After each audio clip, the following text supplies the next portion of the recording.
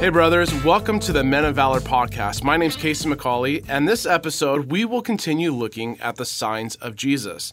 The timing of our study is uniquely designed to prepare our hearts for Easter, to remember and reflect and rejoice in the life, death, and resurrection of Jesus. As this study leads right up to the week of Easter, we can see how each sign gets closer and closer to the ultimate sign.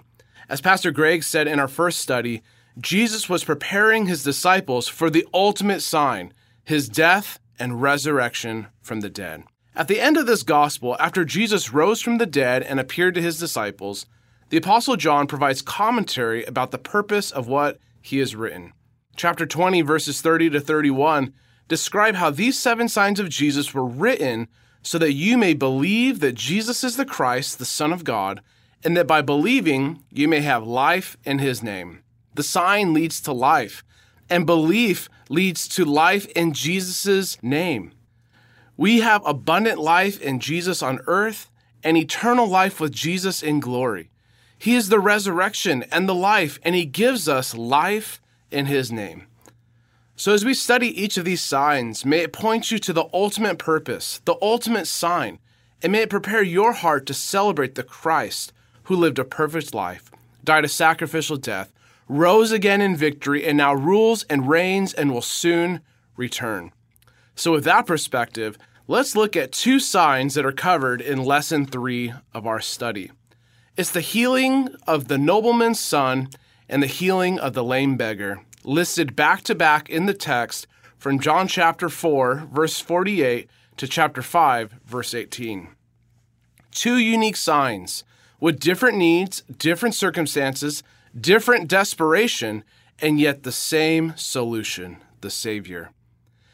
In the first situation, you have a man of great wealth desperately trying to find help for his son who is on his deathbed from what seems like a sudden illness of a fever.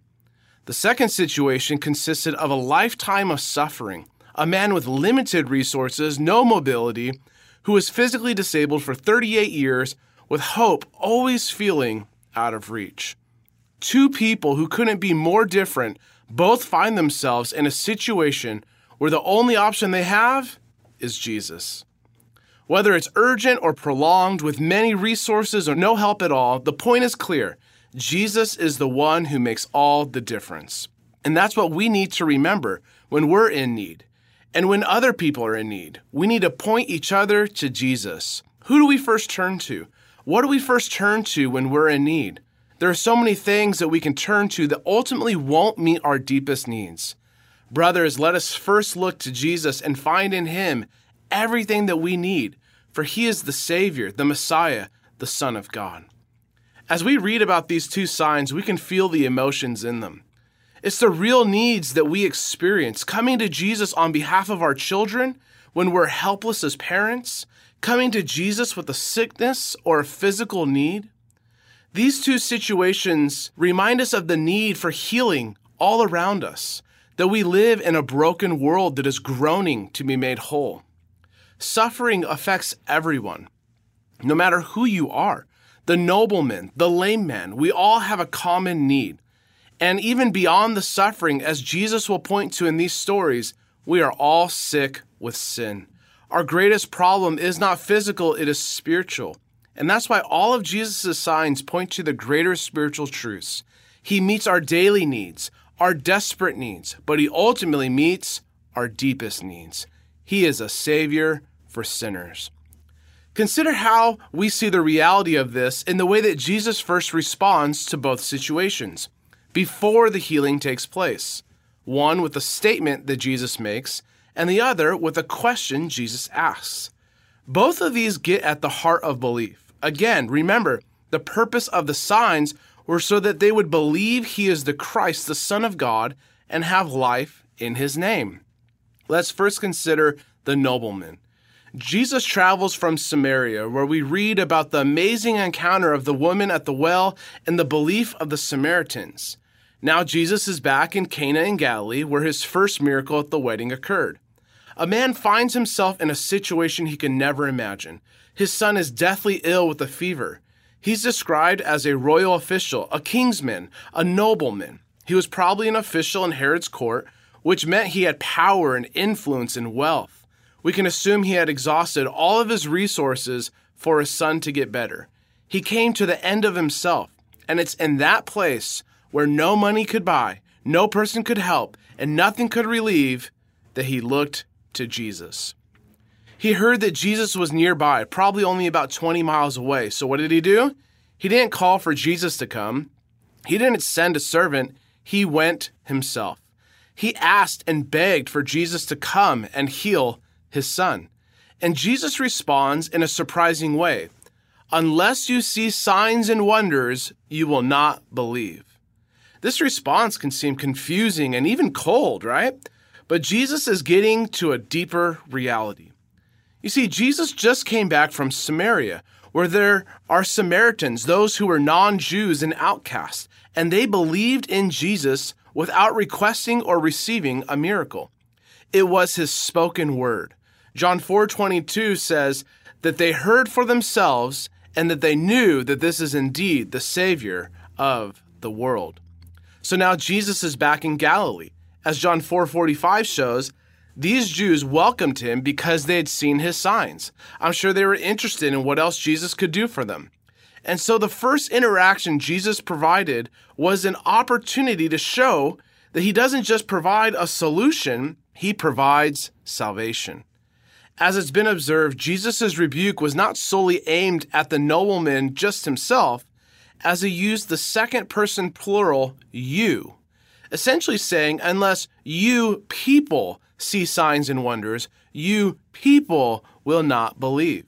This was a message to all in Galilee, who may have focused on the signs rather than what the signs ultimately point to, the greater spiritual reality that they represent, which is that Jesus is the Savior. Jesus isn't a miracle worker. He is the Messiah. The Samaritans believed by his word, and this nobleman and his family will ultimately believe by his word as well. Jesus responds simply by saying, "Go, your son will live." And it says the man believed the word that Jesus spoke to him and went on his way.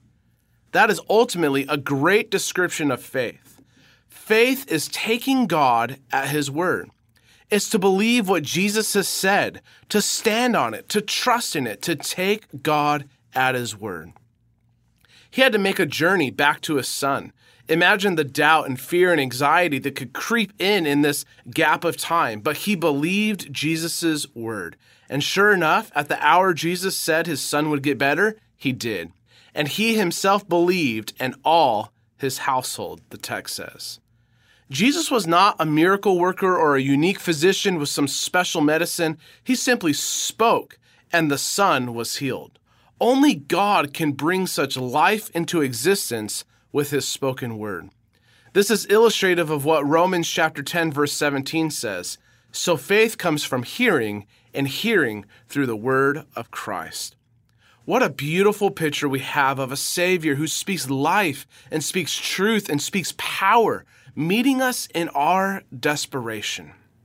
In the second healing, we go on to read about how Jesus responds to the situation in another surprising way. We read about the setting at the pool of Bethesda, where there were many people in need of physical help, the blind and lame and paralyzed. And Jesus saw a man who had been ill for 38 years. Of course, this was a long time to be sick, as some estimate that the average life expectancy in the first century could have been around only 40 years old. So his suffering was lengthy, but it was also severe. He was physically disabled, where even he says that he can't move to make his way down to the pool. Some take this to mean that he was a paraplegic. So it seems that this man may have spent his entire adult life by the pool, looking and waiting and hoping for healing. Some looked to this pool thinking it had special healing powers, but the problem is that someone else would always beat him to the pool because, well, he couldn't get there fast enough. So Jesus sees that he was lying there for a long time and asks the intriguing question, do you want to be healed?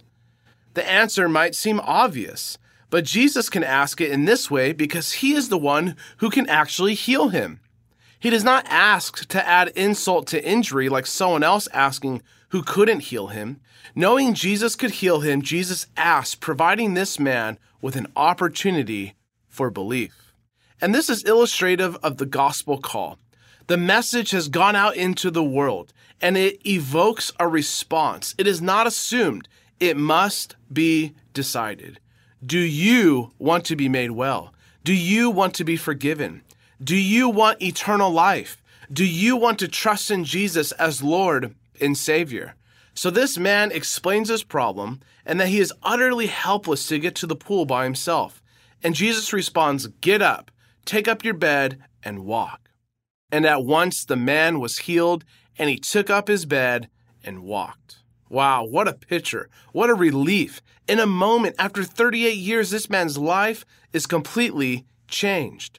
No one else could help him. No one would carry him because they wanted to get to the pool first themselves. But insert the Messiah. As predicted in Isaiah chapter 35, verse 6, the lame leaps for joy.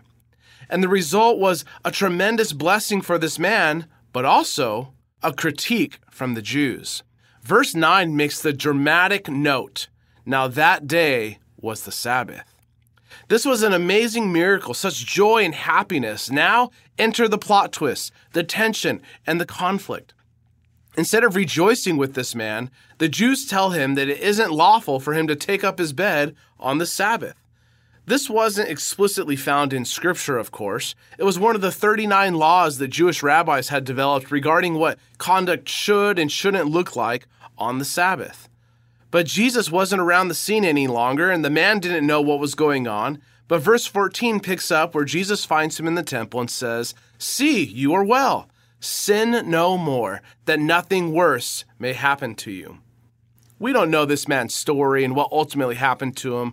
Was his illness just the simple result of living in a fallen world? Was it a result of sinful choices that impacts our bodies? We don't know. But Jesus gives a warning ultimately about sin, which again reminds us of the spiritual realities and the ultimate point of the signs, that sin is serious and we must embrace Jesus as our Savior.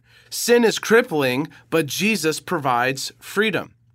The narrative continues, and the man who was healed tells the Jews that it was Jesus who healed him. And the result is that the Jews persecuted Jesus because he did this on the Sabbath. But verse 17, Jesus answered them, "My Father is working until now, and I am working." This is an amazing response. The Jews accused Jesus of, quote, working on the Sabbath, and yet Jesus flips the script on them. Was God violating the Sabbath by working acts of providence and healing? The healing of this man, which they didn't even mention. As it's been observed by Jesus making this statement, he's framing the question, would the rabbi's teaching ultimately lead Jewish leaders to accuse God himself of breaking the Sabbath?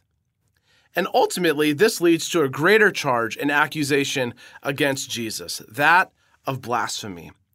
Jesus says that the Father is working and that he is also working. He was claiming to be equal with God and that his works were the very works of God. And that's why the commentary in verse 18 is so crucial.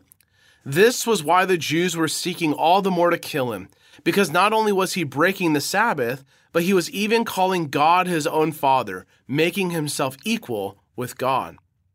Commentator Anthony Salvaggio provides some insight on this interaction.